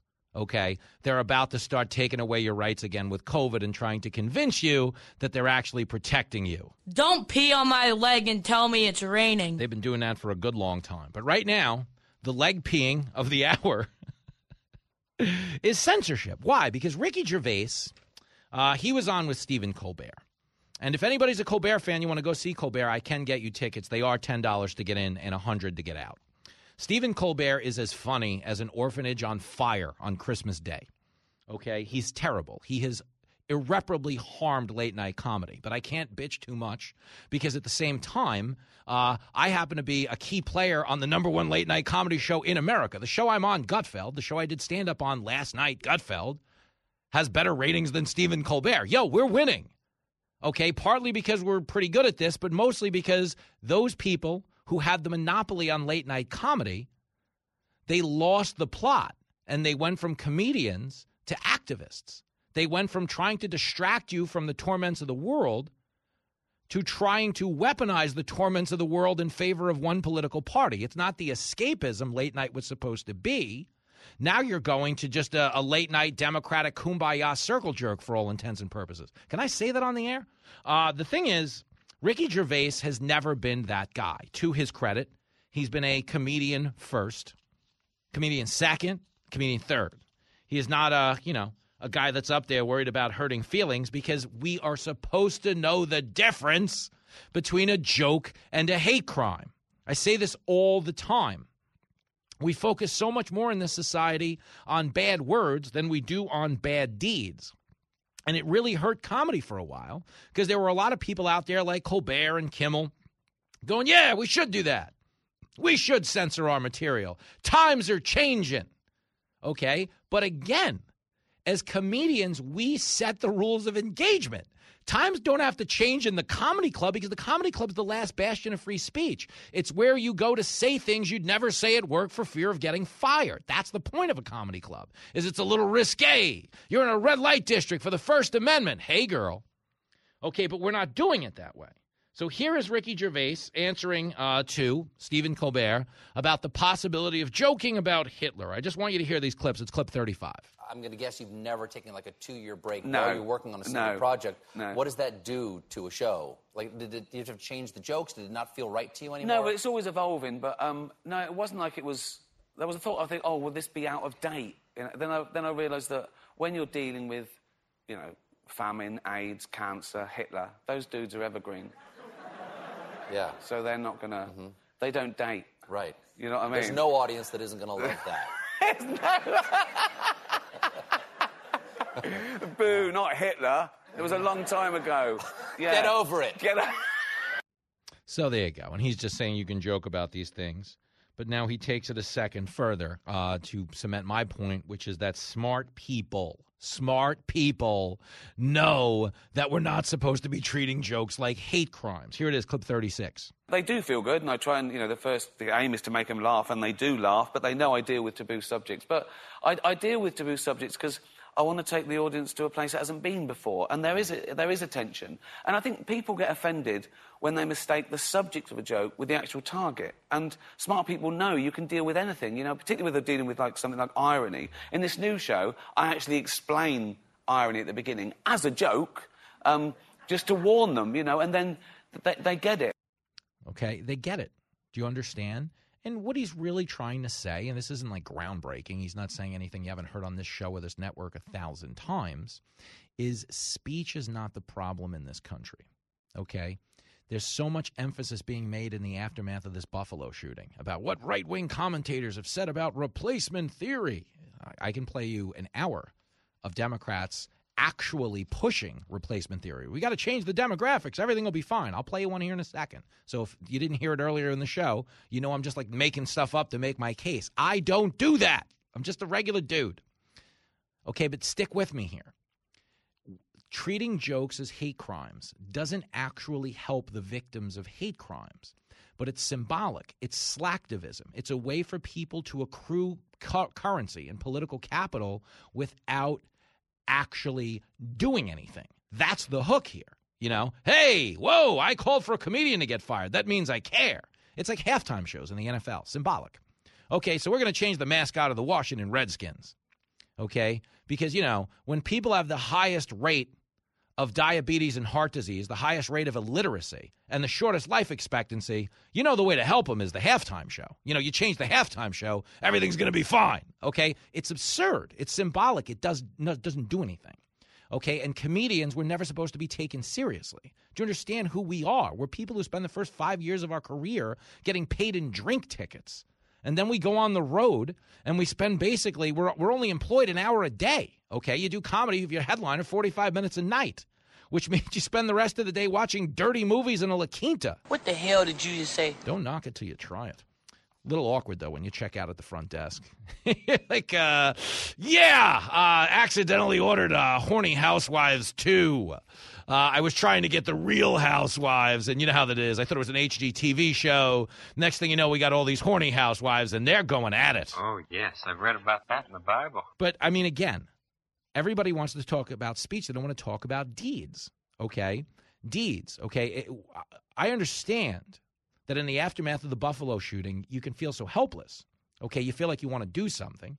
Although, to be clear, most people on the Democratic side of town are just trying to score political capital by saying, hey, we need more of our gun control laws, even though the gun control laws in place should have stopped that shooting. The red flag laws should have prevented that guy from getting his guns after he threatened a school.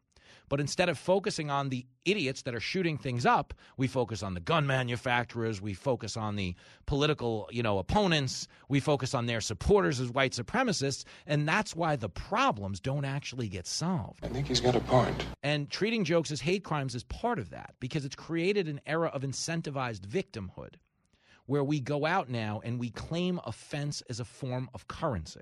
That's what they did at Disney. That's how they got Bob Chapek to read that humiliating letter where he had to pretend that Disney wasn't being a strong enough ally to the gay community because they didn't get the Florida bill canceled. Yo, the Florida bill does not in any way, shape, or form ban gay people. It doesn't even say gay in the bill. So if you're going to picket the bill, at least show us how or why you can make this claim. Put up or shut up. But they can't, Ric Flair. They don't have the proof. That's the issue. It's gaslighting, and they're gaslighting for currency. They're not gaslighting for progress.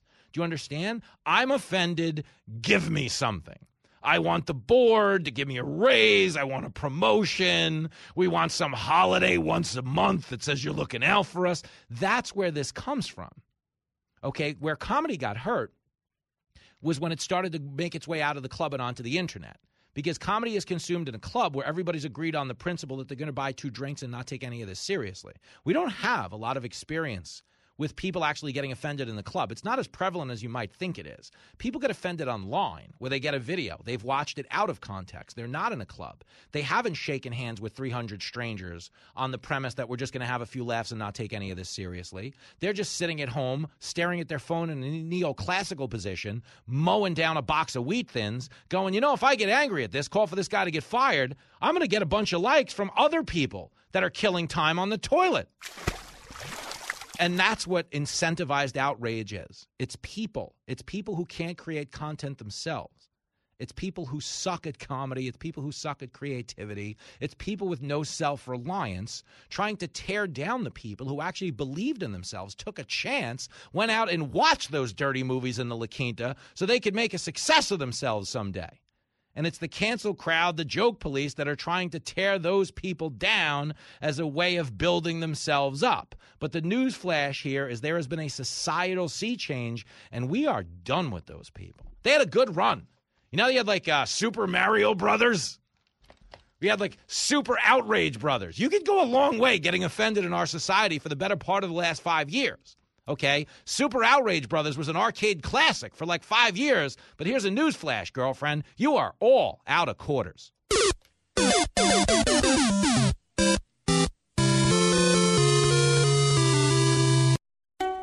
Common sense from a not-so-sensible man. It's the compassion. It's the dignity. It's the wisdom. It's the horse sense of the guy that gets you. You're listening to Fox Across America with Jimmy Fallon.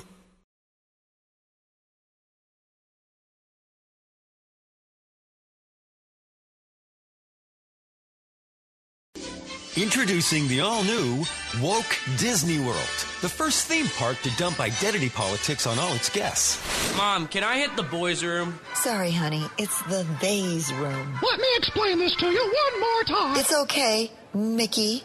I'll handle it. All of our rides have been updated, so our woke employees won't flip out on us. From Snow White and the 7 Genders. I don't understand. To it's a small reassignment surgery after all. That was the weirdest boat ride ever. Woke Disney World. We've transitioned to a new business model, but the goal remains the same. All right, now, get out there and make me some damn money. Hi-ho, hi-ho, hi-ho. It's home to work we go. It is Fox Across America with your main man, Jimmy Fallon. Woke Disney. Such a mess, man. There's never been a dumber time to be alive than right now. Okay, where we're living, and I say this on Tucker. If you see me on Tucker, I always work it in because it's like my hashtag. I say we're living in the death of shame. People don't know shame anymore. The exercise of projection that's going on post-Buffalo in Democrats saying, oh, well, it's this racist Republican replacement theory. I played you this clip earlier. Donnie Deutsch was on with Morning Joe Scarborough, a show I would not watch. Like, I literally not watch it at gunpoint. But here's Donnie Deutsch flat out saying we have to pin replacement theory to the Republicans and scare them. Clip 25. You take this heinous platform and you make the Republicans own it. I want to say it again. Make the Republicans own it. Every Republican politician, every Republican candidate, ask them about it. Make them, because they can't run from it because it's part of who they are at this point, as disgusting as that is. But make it the Republican replacement theory. Mainstream it, because this is the way. You have to scare. We don't have the economy on our side as Democrats, so you have to scare the bejesus out of people. The way to scare that is say, this replacement theory, this is not just coming from some dark corner of the web. This is the Republican platform. Make them own it. It's people with a dirty mind that think like that. Yo, really think about that. We flat out, like, that sounds like something you hear on a recorded phone call. And the guy's like, hey, you didn't hear my entire words. It was taken out of context. I really didn't just admit on live TV that the economy sucks and we know we're screwed at the polls. So let's blame racism on Republicans and hope people will get scared and vote for us. He just admitted that. Okay, but the problem with pinning replacement theory on Republicans is that objective observers know that Democrats have been flat out discussing it right out in the open. Here it is, clip 31. The white population is declining for the first time in history in America, while the number of multiracial Americans have more than doubled. So we live in a country where the demographics are changing. It's becoming less white. Correct. Okay. You'll be announcing that we're calling the 38 electoral votes of Texas for the Democratic nominee for president. It's changing. It's going to become a purple state and then a blue state because of the demographics, because of the population growth. The growth in Texas has been almost entirely driven by non-white population growth, mostly by Hispanic and Latino population growth. The idea that whites will not be the majority, I mean, it's an exciting transformation of the country. It's an exciting evolution and progress of our country in many different ways. The white population is declining. It was always on the upswing. So that speaks to the beautiful diversity of America. It speaks to how that population the demographics will weigh in politically. I believe anybody who echoes a replacement is to blame, not for this particular crime, but it's for no purpose except profit and or political benefit. And it's wrong. It's just simply wrong. It's nothing more than white noise coming from the White House. Yo, did you catch that, though? At the end, Biden, yeah, you can't say this stuff. Oh, I don't know. Then go talk to Nancy Pelosi, the woman who spoke in the bit right before you. Go talk to Chuck Schumer. Go talk to Joe Scarborough. Go talk to Don Lemon over at CNN. CNN is the worst. I mean, really think about that. They're openly, Texas is changing. We're changing the demographics. It's beautiful. It's glorious. And then somebody gets shot, and they're like, these Republicans. Are you kidding me? Talking about changing demographics. What does the late great Kevin Meaney say? Why do you do things like that? You're like a crazy person. I mean, do you believe these Republicans talking about the changing demographics? You know, the way we're talking about the changing demographics and every one of these bits Jimmy just played. Yo, we're living in the death of shame. Like, people don't feel shame now. We've created a society of sociopaths where your phone is so carefully curated to make you feel like a mini emperor. Everything in the world is there to your preference. You're just going to see the news stories you like. You're just going to see the comments you like, the jokes you like, the pictures you like, the food you like. It's all going to be there carefully curated to make you feel like the center of the universe. Okay? And because you feel so self-important, you have such a staggering sense of self-important, you don't realize that a lot of the things you're espousing make you sound like an insane person to anyone else, or at the very least, a sociopath who doesn't know shame. Aaron Berg, as good of a comic as there's ever been, he might feel some shame appearing with me publicly, but he is going to do it when we come back right here on the Big Bad One and Only Fox Across America.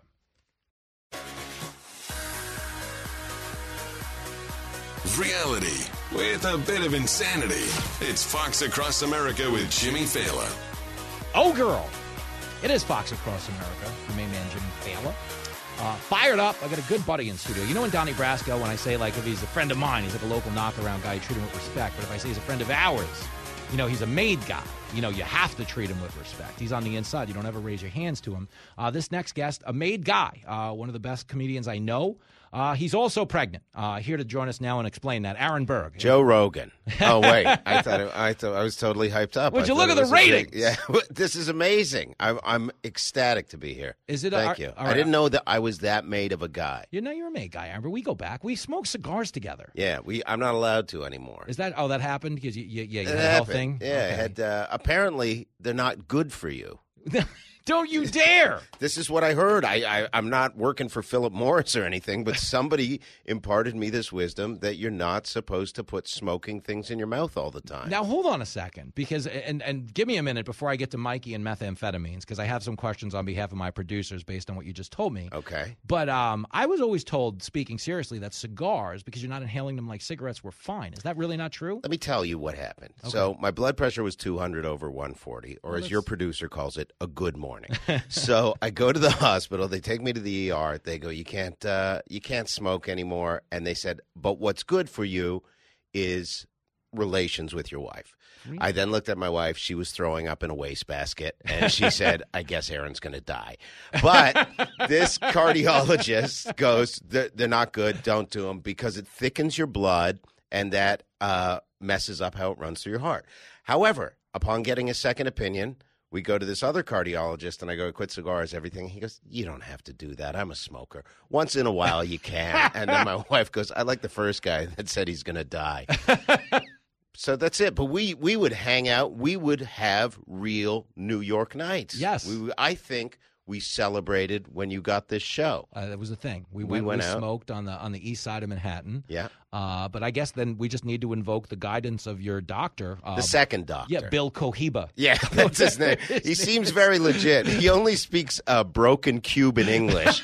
And he's got a burro and a plow and a lot of tobacco. He wrote me a prescription for Lipitor and a box of hand rolls.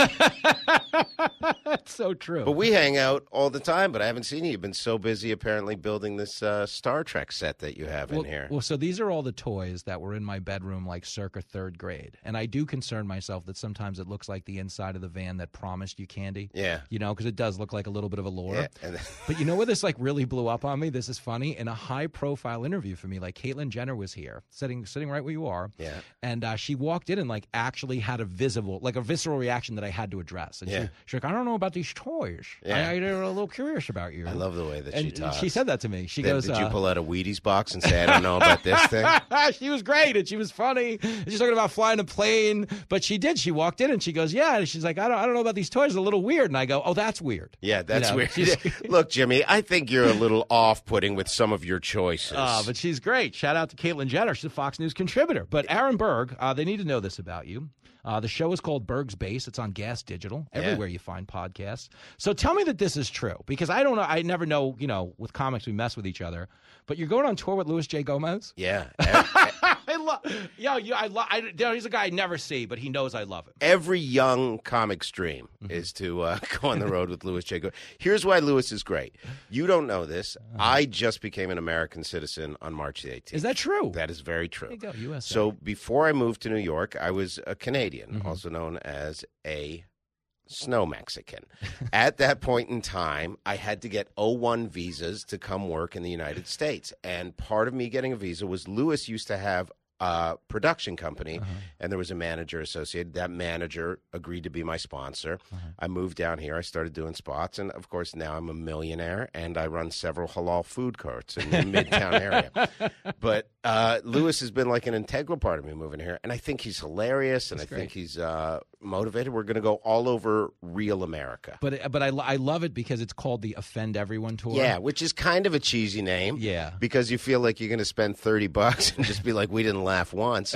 But it's, I think that there's a movement, and too, you do very politically incorrect comedy. But I almost don't even think we have to term it that anymore. I just think it's funny comedy. You want to know why? Again, because there's been a sea change, because people figured out who was on the outrage side. And they weren't even like... they weren't even genuinely offended. Most people get offended for currency. Yeah. Like saying you're mad at Dave Chappelle gets you a promotion at Netflix, or at least it did. Right. But I think they figured out who these people are. You know what I mean? The guy who gets offended, long before there was an internet, you hated people who got offended. But that being said, it does happen on both sides. Like the right, although they rally against cancel culture, they're the first to jump to it. If someone they don't like, they're like, hey, he did this, he did this, he did this. Yeah. Yeah, you're bringing up Let's talk about Kathy Griffin for a minute. Okay, nice guy. Kathy Griffin. Heck of a forearm. I remember seeing that forearm pump when she was holding that Trump head up, and I'm like, wow, she works out. Well, I was always arguing about that. Like, for real, when Kathy Griffin took that picture where she's holding up, I feel like they should have blurred out the plastic head, but they did show her head, and I thought they should have blurred it out. Are you saying that if you were single and trying to make it in this business, Kathy Griffin would not be your go-to woman to hit on the casting couch? Because there are not. I'll tell you who I would have. I would have tried to court would have been Joan Rivers. Oh, she was great. I think she was such a sultry lady, and I met her at LaGuardia one day, and we're going in. She had her own security line. And I walked up. I go, I'm a comic too. And she goes, where are you going?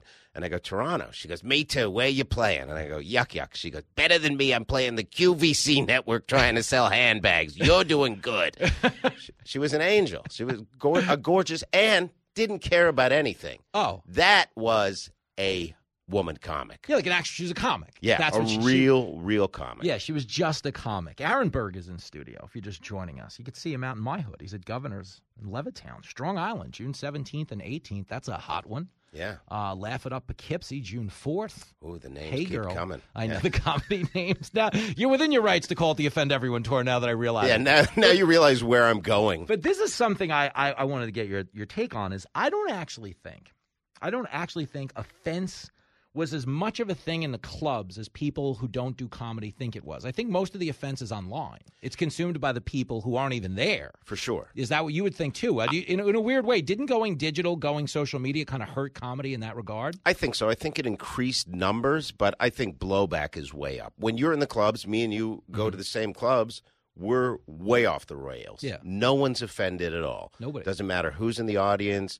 creed, color, race. Everyone's laughing when you're really good at what you do and you're hitting those things. But I think the internet, it's just everybody has an opinion, and most of those opinions are pretty stupid. And I'm not saying people in comedy clubs are smart. They're pretty stupid, too. We're pretty stupid for doing what we do, but we're good at being stupid. I always say that. I'm like, we're committing to a profession that pays in drink tickets for the first 5 years. And it's also like, I talked to a woman last night. This is a weird aside, so feel free to stop me.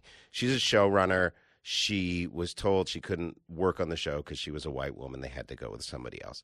And then she's like, that's basically illegal to do that. But she also said, I accept it. We're in this crazy business. She's like, if I don't like it, I'll go get a day job. Like, we're very blessed to be able to do this thing, you know? Some people don't think real world laws apply to show business, and they're probably right. Well, they are right, because one of the things we were talking about on Gutfeld's show was potentially pulling like an expose where, as a white guy, you're applying for writing jobs on late night shows, and you are writing the pants off of everybody currently on the staff, but there's no chance of you getting hired. The reason we came up with this is a funny story. A girl that I know who used to work here, it's a real sweet girl. She had never seen comedy. She had never done comedy. But you know those people who come to you and say, I'm going to be a comedian. I'm applying for a show. Yeah. And Megyn Kelly. Stick with it. So this particular gal that I used to work with back in the day, with no experience doing comedy, the only connection she had to comedy was Lou Dobbs. She's like, well, meaning that the only connection she had to the business was like, I work for Lou Dobbs. She applied to Jon Stewart's show, saying, hey, I know Lou Dobbs. Jon Stewart was like, what? Like thought he was being hazed. It was like a ritual or something like that.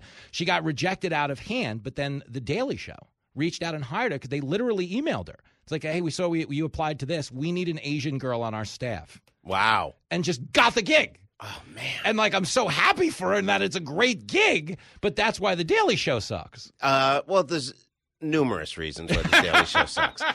And it's so weird because The Daily Show has several amazing comics on it. Roy Wood Jr. is phenomenal. World Michael class. Costa is phenomenal. Ronnie Chang, really funny guy.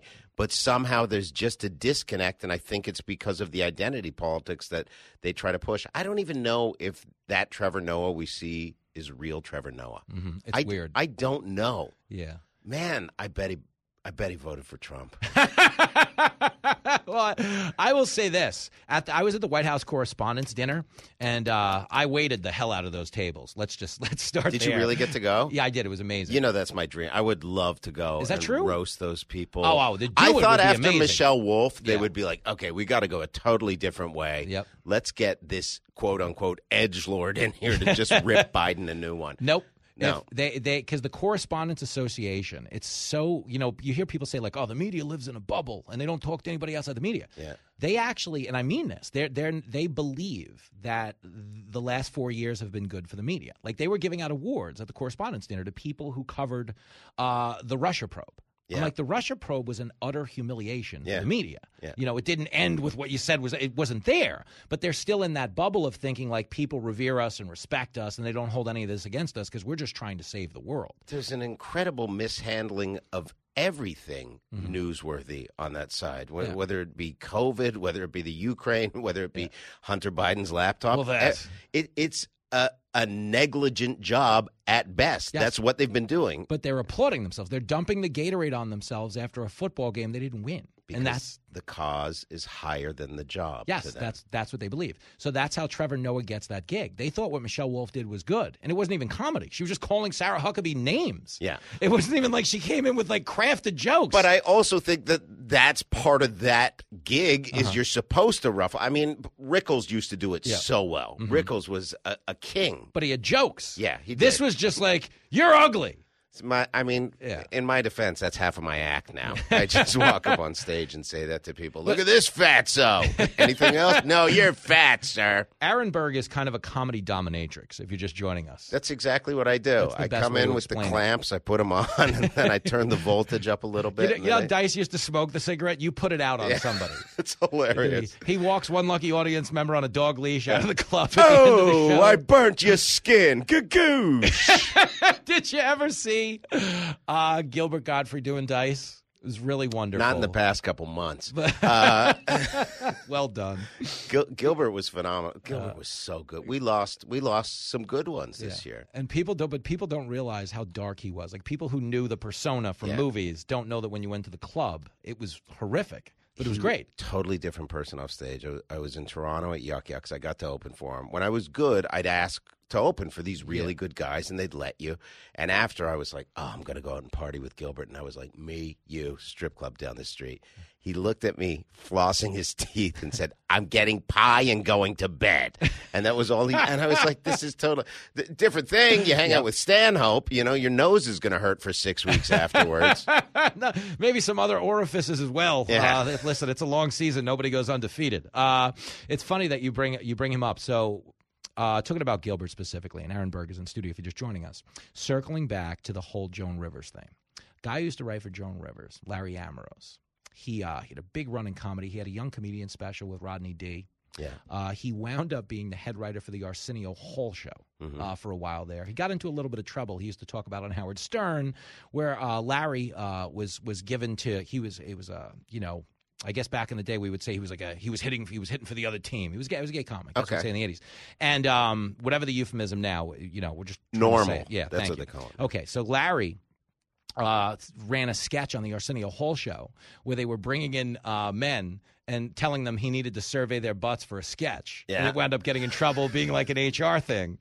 And I knew Larry without knowing that story. I heard him telling it on Stern one day, and I was like, oh, this is amazing. But anyway, one of this Larry's stories, to stay on message, is that back in the day, Gilbert Godfrey had Catch a Rising Star. If you were the house MC, they didn't have like an 8 o'clock and a 10 o'clock show. They just had a show. Right. So it started at like 7, and when there was nobody left in the club, you got to go home. Right. But the pay didn't change. You understand? Okay. Spot pay is like $25. Yeah. You know what I mean?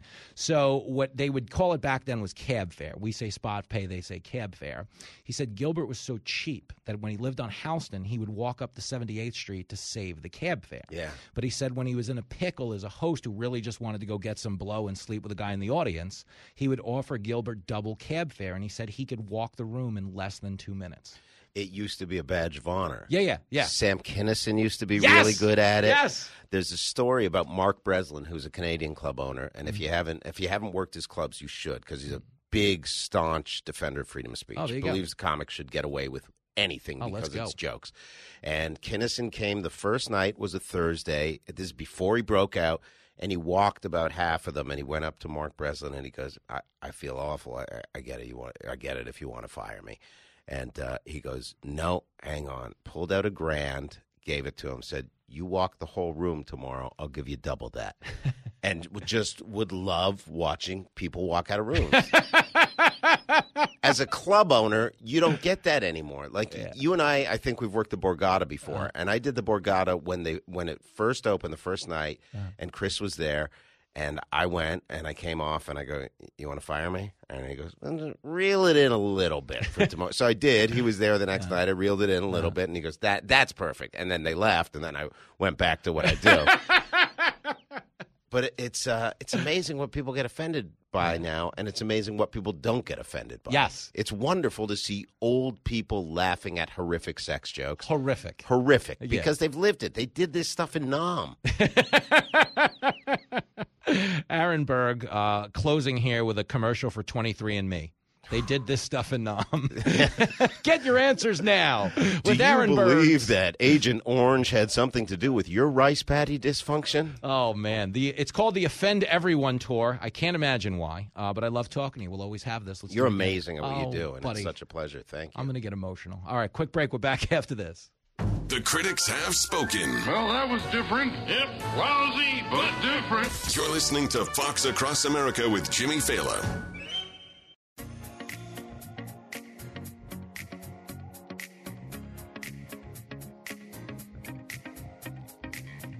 Bottom of the ninth, here on Fox Across America with your radio buddy Jimmy Fallon. Yo, how about my gal Aaron Berg? Fantastic hang. And I'm not, believe me, he doesn't need the compliment. Career comedian, you're so dead on the inside. This is a guy, masturbating to plane crashes. I mean, you're in a dark place if you've been doing comedy for 20 years. It's a chippy day on the show. But one reminder I would give you is before tomorrow's show, Jim Jordan batting leadoff on tomorrow's show. You're going to hear from Lincoln Fallon as well. But I will be on America's Newsroom tomorrow for the second time this week with the great Bill Hemmer and Dana Perino. And then I will be hosting. I will be the center chair on Outnumbered tomorrow from noon to 1 and simultaneously doing this show as well. That's the kind of simulcast superpower we have here at the Fox News headquarters. And it's going to be a bang-up day. If you missed me on Tucker last night, please go to the Fox Across America Facebook page and check it out. I'm going to post my stand-up set from Gutfeld there as well, so give that a go. And the Harris Faulkner hit today with those phenomenal leopard print kicks that I wore for the wide shot. I mean, those shoes were dope. Oh, this is an awful crowd. The point is, the show's over. You got to go. But, we'll always have this. But we'll be back tomorrow at noon with Jim Jordan. Check me out on the TV. Until then, you can be a Republican. You can be a Democrat. Just don't be a...